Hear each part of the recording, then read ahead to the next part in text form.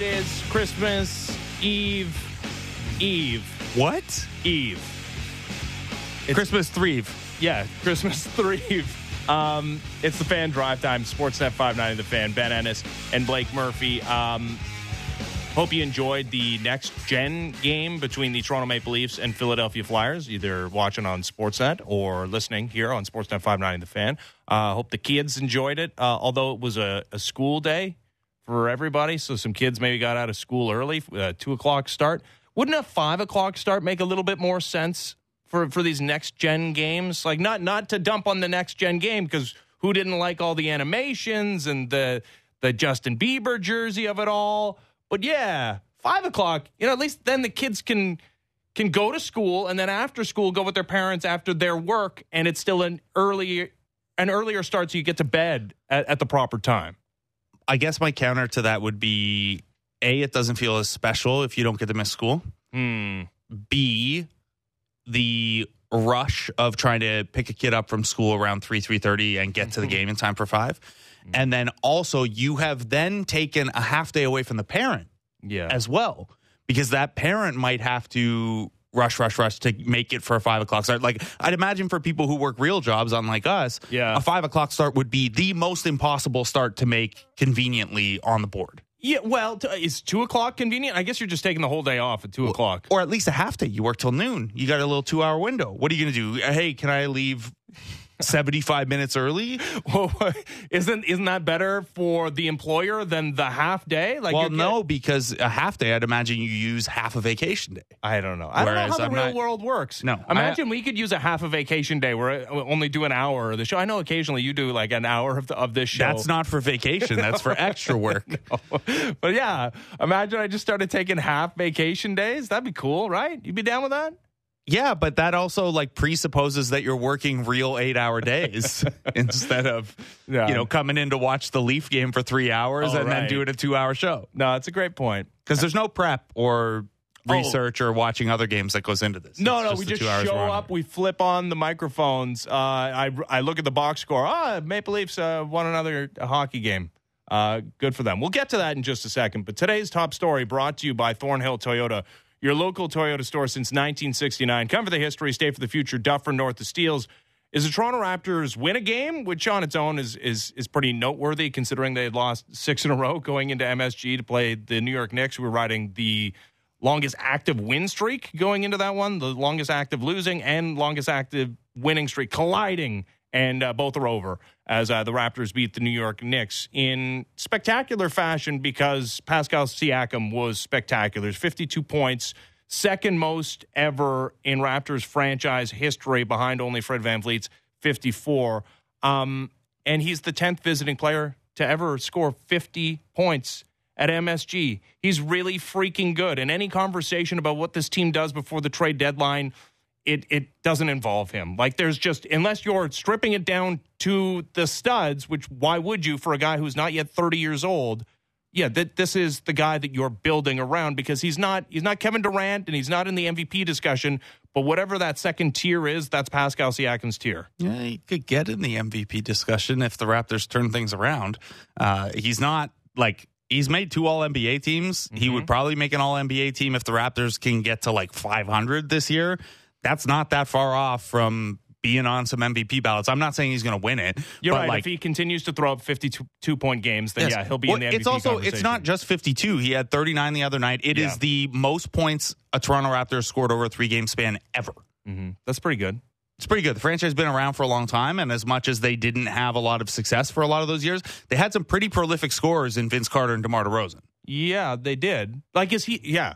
You know what? I was going to go there next as well. I think Chris Bosh is a pretty great player as well. Like, is he on that level? Because those guys were also great players and I guess peripheral MVP candidates. But is that like, if you were going to talk historically, the tier for a homegrown player? Because I think the greatest individual player that's ever played for the franchise is the guy that led them to a championship in Kawhi Leonard. And nobody that's played before Kawhi Leonard or since has risen to the level of Kawhi Leonard, who was, especially at differing points during the postseason, the best player in the NBA, appeared as such.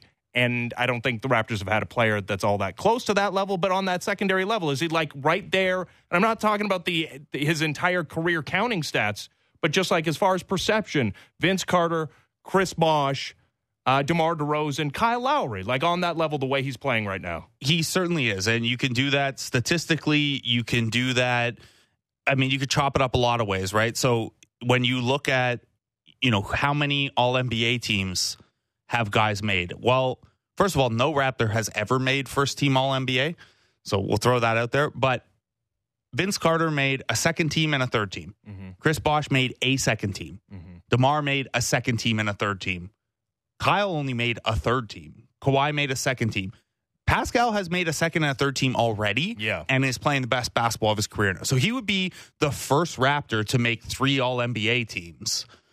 So in terms of, sure, that's not the peak of Kawhi, and he's not yet in the tier of longevity that Kyle and DeMar had. Like, DeMar will hold a lot of franchise records for a long time because he spent so much time here. Mm-hmm. And Kyle had what I'd say is probably the longest peak as a Raptor, but Pascal Siakam would then have a case of like maybe short of Vince, the best 5-year run any Raptors ever had. Like that's what we're talking here. If you have 3 All-NBAs in 4 seasons and the season before that you won a championship as like the number 2B or number 3 guy, like that's a pretty crazy 5-year run we're looking at here. Not to mention that like he is starting to climb very high in all the Raptors record books. Like I don't think it would be an outlandish thing to say he's already a top 5 Raptor of all time. Some of that would come down to your feelings about Chris Bosh and if DeMar, where exactly DeMar ranks and stuff like that. Like DeMar, Kyle, Vince, Chris Bosh were always the like certain 4 when you're talking about that. And then for a while it was like, who's next? Like Amir Johnson or Mo Pete or Jose Calderon. Guys who are awesome to have as part of your franchise history, but not as top 5 players. And then Kawhi came in and it was a very easy, Kawhi's the 5th, even if it was only 1 year. Now you get into, with a couple years removed from Kawhi and Pascal doing what he's doing, until the last couple of weeks, Fred doing what he's been doing, you could have some conversations around that of, okay, well, Chris Bosh's really, really good tenure where they didn't really win anything. Mm-hmm. And like I said, he made 1 All-NBA team. Or Kawhi Leonard having won like the best single season any Raptor has ever had versus Pascal Siakam having maybe this best 5-year run that we've seen from a guy in terms of sustaining an upside. We can have those debates at the end of the season if he makes an All-NBA team or even if he doesn't. But yeah, I think it's very, very safe to put Pascal Siakam among the best Raptors we've ever seen at this point. And you mentioned MVP votes and stuff like that. There are not a lot of Raptors who've received MVP votes. You know what the highest a Raptor has ever finished in the MVP voting? 5th, maybe? 7th. Chris Bosh in 2006-2007 finished 7th. Mm-hmm. So Jason Tatum is the betting favorite. We kind of finished the show yesterday. Maybe we'll have a larger NBA MVP conversation later on in the program. He's 4 years younger than Pascal Siakam right now. He's 24. Jason Tatum's like really good, very young, as is Luka Doncic. He's very good and very young. And even Nikola Jokic is younger than Pascal Siakam, who's going to be 29 in April, which is not aged. And I do wonder if, like, the fact that he has not even played basketball all that long in his career and, as a number 1 option, best player on a team, it's been late developing, obviously, as a late first-round pick. And basically it's the greatest, as you, I think, have called it before, the greatest example of franchise developing a player in the history of the sport. I wouldn't even say franchise. Like Pascal Siakam alone, Raptors or otherwise, is, I think, at this point, we could, like, statistically, Steph Curry and Draymond get in there, but Steph's was, like, very injury-based. Mm-hmm. The way his development curve was weird. Based on where they were drafted and where their careers, like, Siakam's like one of the only guys who he didn't win these awards, but like he could have checked the box of 6, like he was G League Finals MVP 1 year. And then the next year he could have had an argument for sixth man of the year. That was a weird year where, like, because it was the bench mob, like everyone just shared the credit. But like Pascal was the best player in that group. Who won sixth man of the year that year? I don't remember. Because they had that Hawks starting lineup thing. Remember, where they were all like players of the month or whatever.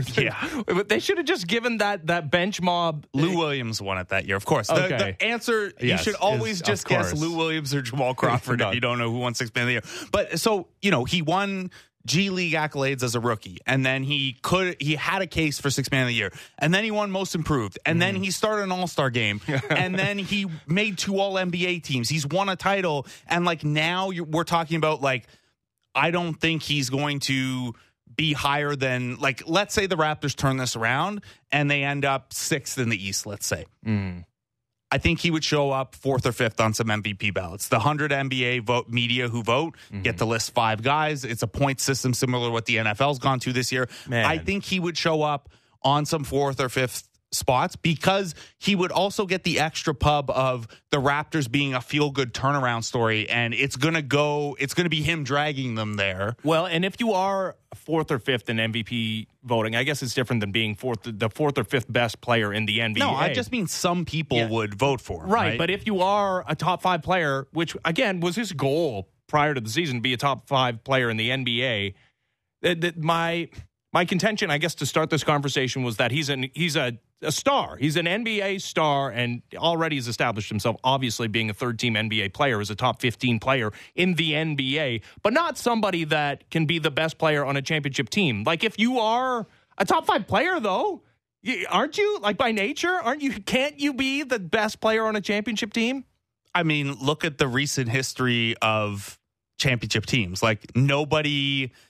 Like, Kawhi had to answer that question. LeBron has answered that question. And, like, Steph Curry was the best player on those teams, but it took until last year for him to win a finals MVP. Like, he had KD, he had Draymond, Iguodala got the finals MVP. Right. Like, and I know that's not, Iguodala was not the best player on a championship team. Yeah, he Steph's did a great job limiting LeBron to like 1,000 points a game. But there is very much a shared credit. And it takes, like, look at the entire history of the NBA, and especially recently, like, it takes a lot more than just one guy to win a championship. Like, when we look back on what that Raptors championship team looked like when all these guys' careers are done, like Kawhi, Hall of Fame, Lowry, Hall of Fame, Marc Gasol, Hall of Fame, Pascal Siakam, a guy who went on to be on multiple All-NBA teams. Fred became an All-Star. Danny Green has rings out the wazoo. Serge Ibaka, an incredibly decorated NBA and international career. Like, we are going to look back on that team and be like, oh my God, that team was stacked. Because that's what it takes to win an NBA championship. Like, Nikola Jokic is the 2-time defending MVP and has not won a championship. Joel Embiid has been like I don't know if he came exactly runner-up each of the last 2 years, but like spiritually he's been the runner-up, and I participated in Tim Bontemps' straw poll at ESPN. He does it at the 1/3 mark and then the 2/3 mark, and then the end of the year. It tends to approximate pretty well what the MVP vote ends up being. Joel Embiid's second in that, and he hasn't won a championship. Jason Tatum, who is now the betting favorite, he came in 5th, I think. No, he came in 1st in Bontemps. I accidentally brought up last year's. But yeah, same thing. He hasn't won. Yeah, but he got to a final. He did. Yeah. But what I'm saying is that, like, if you look at the MVP candidates, you are the best player on a championship team is like, it's not a thing. There just haven't been, like, there's been Steph Curry, LeBron, and Kawhi. Yeah. And Giannis. Sorry. Yes. Yeah, I think once you get to a finals, though, we can say pretty well that, although we wouldn't probably say that about Jimmy Butler. And like, Pascal Siakam was not the second best overall player during the Raptors playoff run, but he was absolutely their number 2 scoring option in an NBA Finals against, the Warriors were thinned out. You know who they still had? Draymond Green guarding Pascal Siakam every game. They did. So I'm not saying that he is on the level of those guys. I think it would not be crazy for him to receive some down ballot MVP votes if things turn around for the team. You're not getting MVP votes if your team finishes under 500. It just doesn't really happen. I think for this exercise, though, let's think about this team not turning it around to that degree and still, like, Yeah. Like, what are we saying the turnaround is? Do they make the play-in still, or do they bottom out? No, I'm not even thinking about standings wise. Obviously, it's related. I'm thinking about what they do at the deadline, which is like, okay, they're not adding at the deadline. They're sending out Gary Trent Jr. and I mean Fred VanVleet is another discussion. But the question I'm most interested in, and the thought exercise I'm most interested in, I mentioned that Pascal Siakam's going to be 29 by the time the postseason rolls along, but he's a young 29, and I don't know how the miles on the tires are impacted by the fact that he's late developing and it was when Pascal Siakam 82 games a year early in his career. I don't know how much the wear and tear aspect is, because like he is by all accounts like a legendary hard worker in the offseason. So that's going to account for some of that. Yeah. Maybe How do you do don't, that math? Maybe you don't take the physical pounding. And like he played, it's not like he like rolled out of bed at whatever age it was and was like, I'm going to play sports. No, he's playing soccer before that. And like not at elite levels, but like, yes, in basketball terms. And this is why Siakam's been so fascinating developmentally, and why even now, like this, like every new step he reaches seems like it was impossible even at the last step. Like when he won Most Improved, you're like, okay, that's awesome. Like that's great. He's turned into a really good player. Then he's an all-star starter. Then he's an all-NBA. Like he keeps upping the bar. And part of that is his work ethic and just this cool developmental story. But part of it is, yes, if we look at developmental capacity and how much room a guy still has to grow, age is maybe not as good an indicator as how much basketball have you played. It was like the Stanley Johnson thing. Like I liked Stanley Johnson as a redraft candidate for the Raptors because, hey, he had all this pedigree and he was in a bad developmental situation and maybe you can get more out of him. It didn't work out. And, you know, looking back on it, probably the number I should have looked at more was how many minutes this guy's already played in the NBA and at a high level of college basketball. Nikola Jokic, when he was 17, so when Pascal Siakam was still figuring out, like, am I going to play basketball or am I going to be a priest or, you know, am I okay leaving my family to go to the U.S.?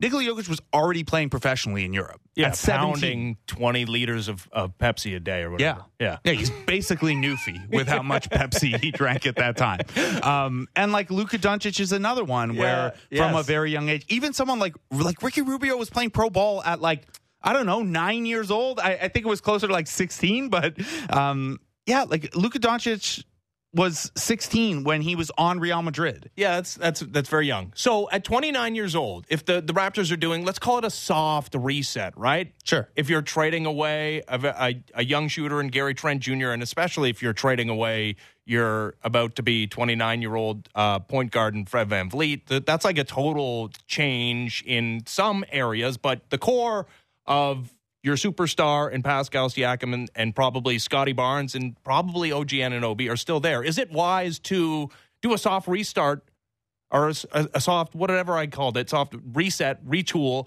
around a guy that's about to be almost 30 years old? Yes, because you don't have to give all those pieces super long-term contracts. And like this is the Gary Trent complication is like, Gary Trent on paper, and we've seen it in action, is a pretty good complement to Pascal Siakam offensively. And given the team's defensive environment, you can withstand Gary Trent. Like if Gary Trent is your worst defender on the floor, you're probably okay. Like I don't mean that as a dig at him, but like he's their worst defender in that starting lineup. And if that's the case, you're in pretty good shape. But the question you run into is like, okay, are you going to give him a 4-year deal at $30 million? No, that hamstrings you. So I think the way you would look at the quick retool around Siakam would be, yes, still what Scotty Barnes becomes dictates a ton of where the Raptors could or could not go. And that's in terms of, well, say you trade Fred away. You need Scotty Barnes to eventually ascend to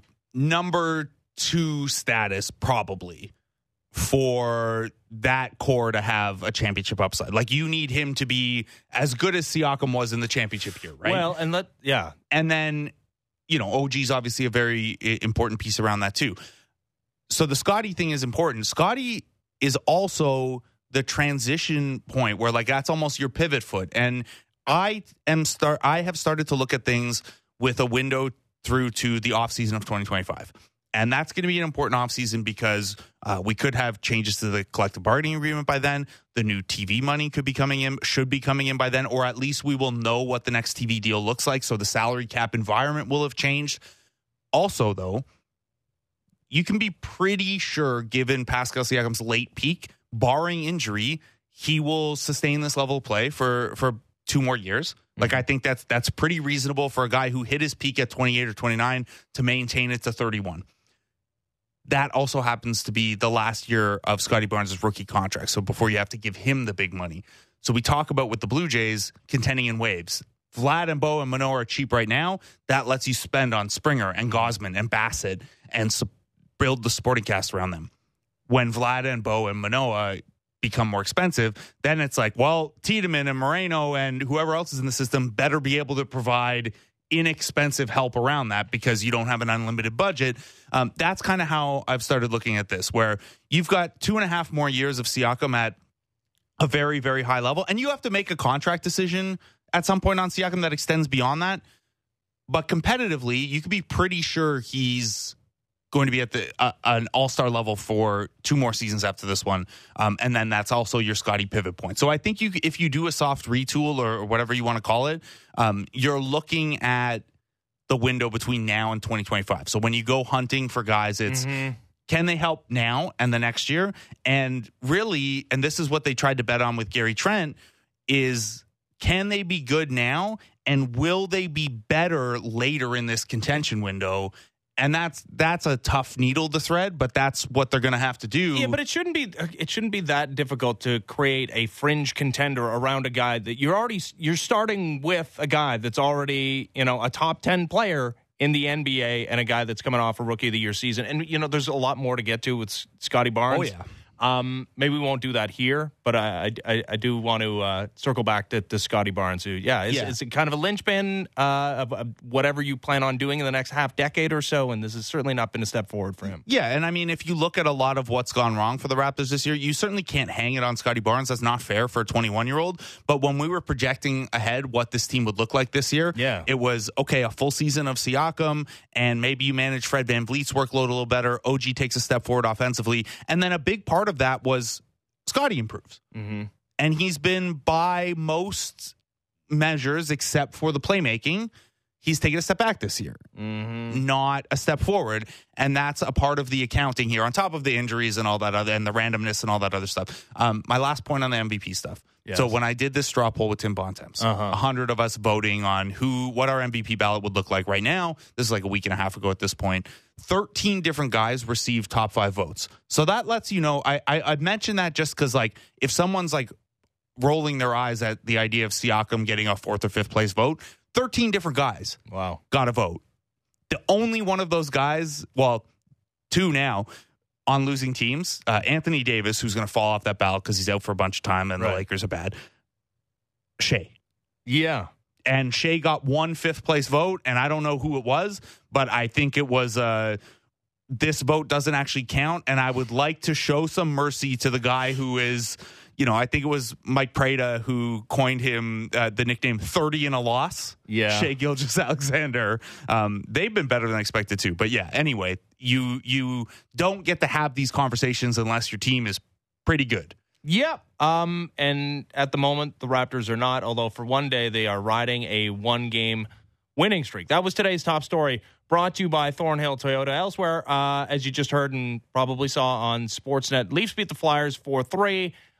They were dominating through 40 minutes of play, and things got a little dicey in the third period, but no worries. Leafs go into the holiday break having picked up points in 22 of their last 25. They're 17-3-5 in that stretch. Ilya Samsonov, he was fine in this game. Gave up a kind of dicey goal and then was bailed out by a missed wide-open cage. But he ties a 55-year-old Toronto Maple Leafs record with the 9 straight consecutive home wins to start a season, so congrats to him. But I think my biggest takeaway, Blake, is comparing this Leafs team to the Leafs team that we saw for the first 2 weeks of the season, that there's no letdown against crappy teams. We saw it against the Ducks a couple of weeks ago. We're seeing it against the Flyers in an afternoon game in front of the kids today, that even with the specter of the holiday break looming and this team having such a huge buffer and the narrative being so positive surrounding them, they're not getting high on their own supply. They just keep pounding everybody into dust. Compare the last two games. I know they're not far removed from losing to the Rangers and Capitals. They're only 2-game regulation losing streak of the year. Yeah. But you just had the Tampa Bay Lightning, who would be at the absolute top of the who are you most fired up to play. Yeah. And then the Philadelphia Flyers, who would be very, very close to the bottom of that. And in both of those games, the opponent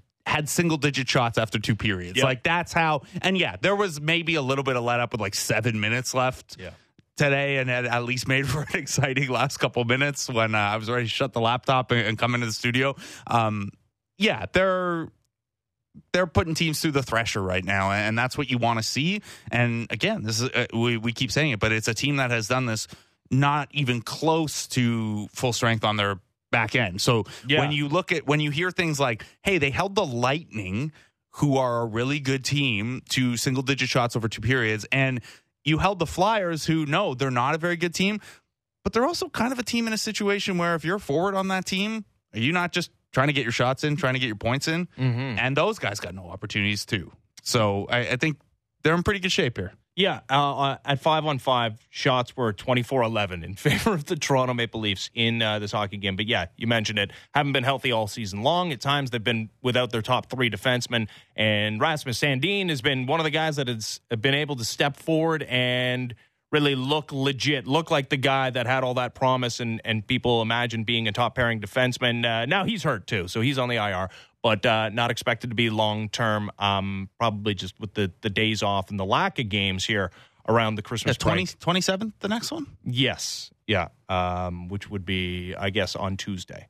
All right. When we come back, we'll go to New York City and talk to one of the voices of New York sports, Frank Isola. He of the Nets on Yes broadcast and also ESPN's Around the Horn and PTI. He'll join us next as the Fan Drive Time continues. Ben Ennis, Blake Murphy, Sportsnet 590 The Fan.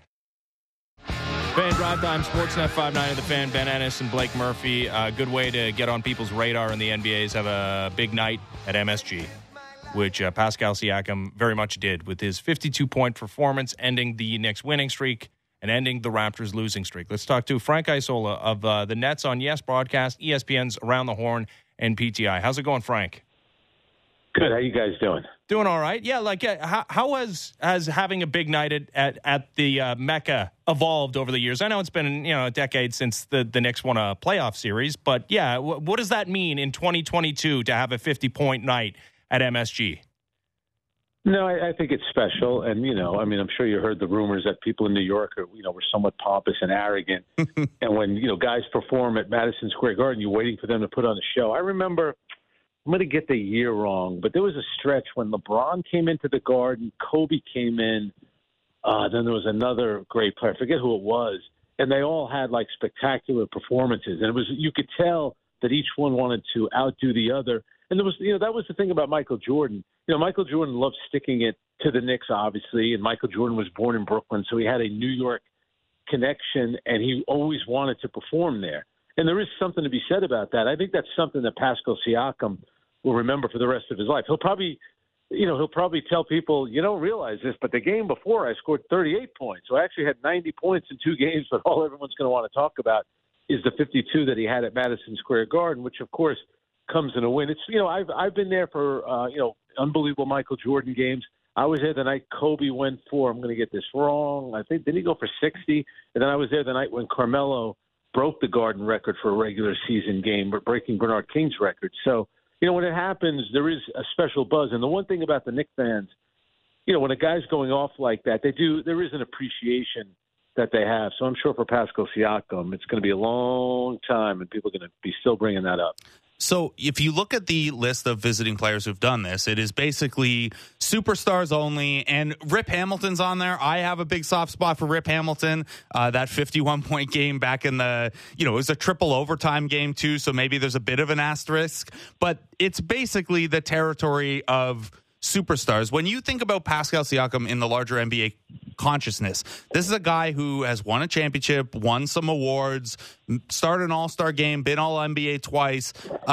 It doesn't feel like he's thought of at that level yet, but a 52 piece at the Garden when the Knicks are red hot, you'd have to think that helps in that regard, right?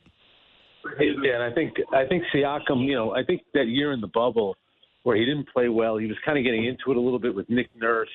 And I think, his play went down. And obviously the Raptors, the year after Kawhi, everything changed for them. And, it's funny because I think Siakam at the start of last season started playing really well. And he's had some good moments this year. But you guys know how it works, too.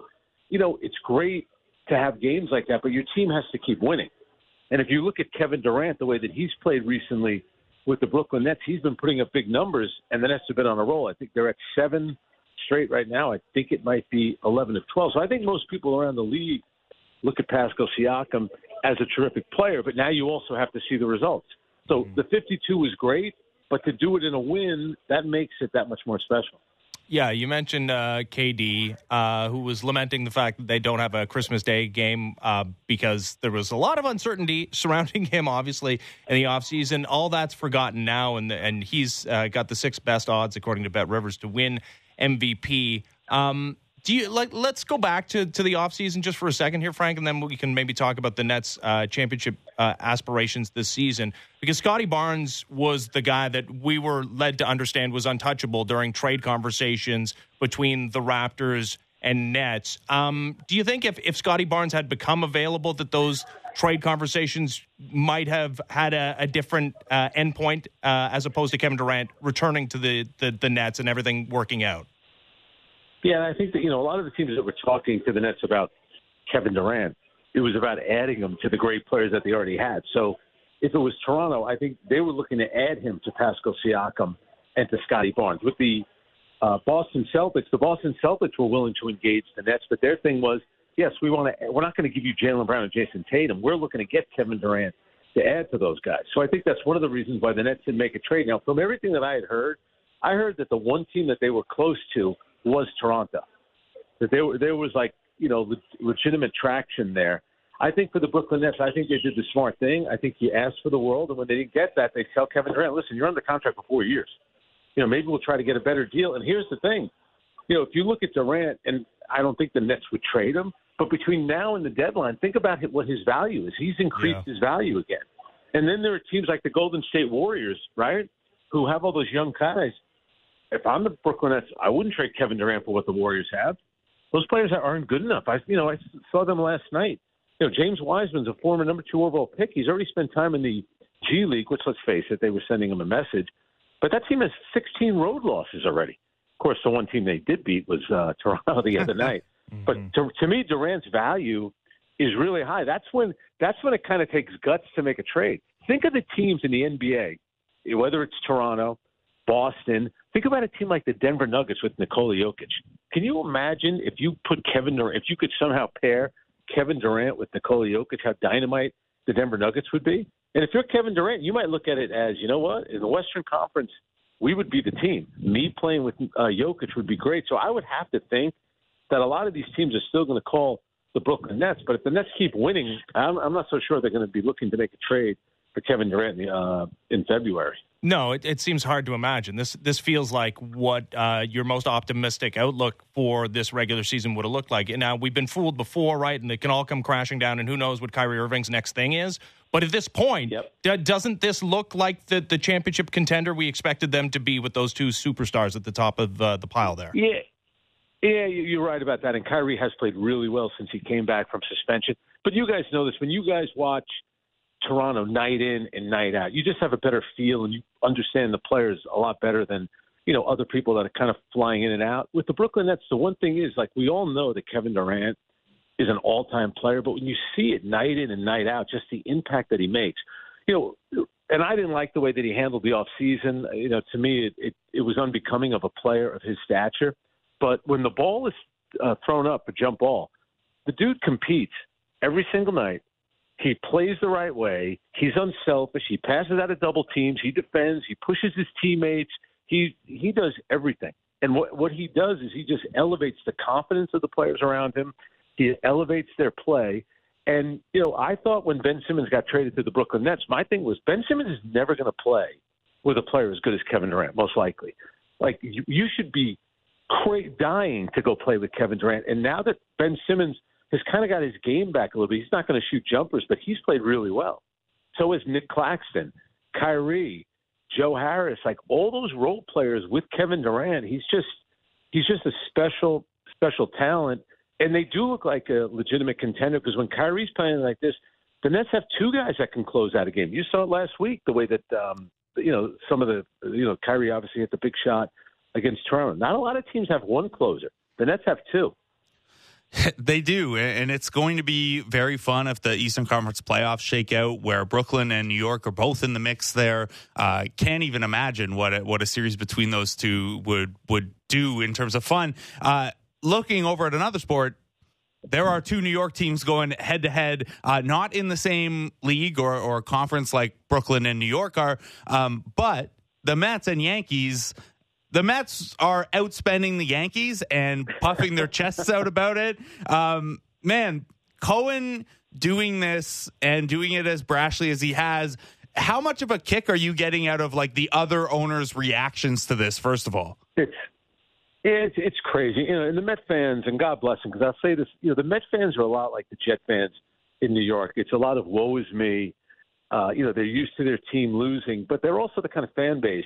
If you put a product on the field, they'll support the product. If you don't, they won't go. And the one thing about when the Wilpons owned the Mets, I think a lot of the fans felt they were being cheap. Now, Steve Cohen is the complete opposite of that, but I think it's too much. Baseball needs to do something. I understand the players' union there is really strong. There should be a floor that every team has to meet in terms of their salary, but the Mets, it's ridiculous. They won 101 games last year. Mm-hmm. They're adding Carlos Correa, giving all this crazy money. And think about the San Francisco Giants.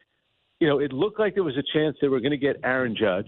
They don't get him. Then they're going to invest all this money in Carlos Correa. They decide to not get him. But I don't buy any of these long, these crazy contracts. Carlos Correa's already had a back thing. He's lasting 12, 13 years. Come on. I'm not. I think when these teams do that, I think sometimes it's a little misguided. Remember, Washington lost Bryce Harper. They won the World Series the next year. Mm-hmm. So it's not that kind of sport. It's not the NBA. Yeah, you want to have those guys, but even as great as Aaron Judge has been, and he handled himself well on the field, off the field, his negotiations, it was remarkable the way that he did that. The whole thing about betting on yourself, no one's done it like Aaron Judge has ever done. But, it's not like the Yankees have never been to a World Series with Aaron Judge. Yeah. They got swept by the Houston Astros. So I think we look at it sometimes almost from a basketball standpoint of, they got this superstar. Not like basketball. It's more about a team and about a pitching staff and timing and who gets hot at the right moment. So, yeah, the money looks crazy right now, and I think it's absurd, but it certainly doesn't guarantee the Mets anything. No, it doesn't. Like you said, there were a 101-win team a season ago that didn't even win its division and did not get out of the first round of the postseason, Frank. And it's all fun and games now, and Mets fans are ecstatic, as they well should be. I'm sure Jerry Seinfeld is having himself a party right now. But I wonder once, we get to opening day and certainly by the time we get to the postseason, how much pressure will be on this team, because anything short of at least a World Series appearance is an abject disaster, having $500 million in payroll.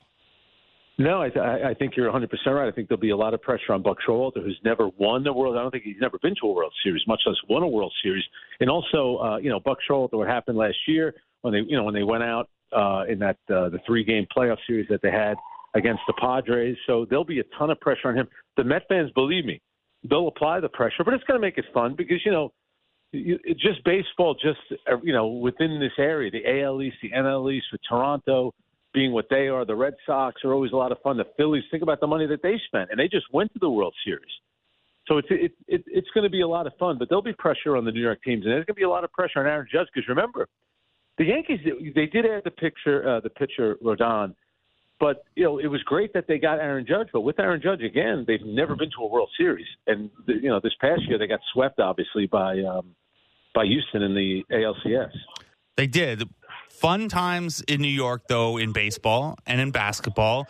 Football, maybe. We have a Thursday nighter Buffalo. Buffalo. We have a Thursday nighter that I think at the start of the year, none of us thought was going to be a very spicy game for a Week 16 primetime game. Jaguars-Jets tonight. I don't want to break it to New York sports fans, but the Jaguars are taking this one as they march on to winning the AFC South. the way the AFC East has played out this year, Frank, obviously there's the Buffalo and Jets components, the Jets being this young defense that looks like it has a bright future. There's also New England kind of taking what seems like maybe the last step back for this era of the Patriots. What do you make of where that division is and how the Jets shape up in it from here? Yeah, the Bills are the class of the division. I give, New England is technically still in it. They had one of the worst losses you can ever have the way that ended. The Jets, I think the head coach is good. I think defensively they have a good team, but you have to get a quarterback. It's so hard to win in the NFL. And Zach Wilson, I think he's too small. He's not accurate enough. But tonight's going to be fun because I'm about 10 miles from the stadium right now, and it's getting colder. It's been raining most of the day. It'd be so much better if it was snow. There's nothing better than watching these outdoor football games from the comfort of your own home. Like that game on Saturday night between Buffalo and Miami was awesome. It's, I love when the players outside are miserable and I get to be nice and comfortable watching from my couch.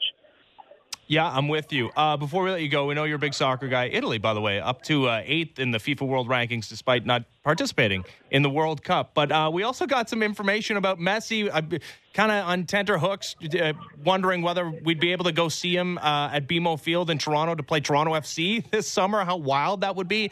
Turns out no. He's going to continue to play at the highest level or in one of the big leagues in Europe, in France, continuing to play with PSG as his contract will be extended as it was running out this summer. I mean, how do you feel about that? Because he's 35 years old, but obviously playing at a very high level. It would have been quite a curiosity to see him in North America, though. Yeah, and I think eventually he'll end up in Miami and play there. But I still don't mind if the MLS gets some guys toward the end of their career. We were lucky enough in New York to get to see Thierry on replay, and he was phenomenal. I mean, it was the best ticket in town. The price of the tickets wasn't bad, and he would always put on a show. But I think Messi is going to be more in demand than ever. And I wonder about the World Cup 4 years in Canada, the U.S., and Mexico. His sponsors, and there's going to be a lot of pressure on him to still stay with the team. And if he's healthy. And if he's willing, why wouldn't he be on the roster in some way? What happened on Sunday was thrilling. It was a great showcase for the sport. A lot of us here in the U.S., we were watching. We were into Canada's game. They should have beat Belgium. That was disappointment. But it was a lot of fun, seeing the U.S. compete, Canada and Mexico. Because it's too bad they're not going to play qualifying because that's a lot of fun. They've already qualified. But I think those rivalries, for the next few years, hopefully the next few decades, are going to be really good. Yeah, no, it's nice that Canada's not just an afterthought in those matchups between CONCACAF nations now. Frank, always great to chat. Thanks for doing this. Hey, happy holidays, guys. Yeah, you too. Thanks, Frank. Frank. Yeah, Frank Isola. And that's on ESPN's Around the Horn and PTI. So the dream is over. Messi's going back to France, and that's all well and good. In fact, I'm mixed emotions because, again, I would have loved to take my kids down to BMO Field and pay whatever it took to see the greatest in the history of the most popular sport in the world. But it's embarrassing for Messi to play in MLS at this point. Like, he's too good. And I know the French league, like the competition in that league is maybe not the highest, but he'll play in the Champions League and against the best players in the world and obviously get paid by the Qatari government who owns that franchise.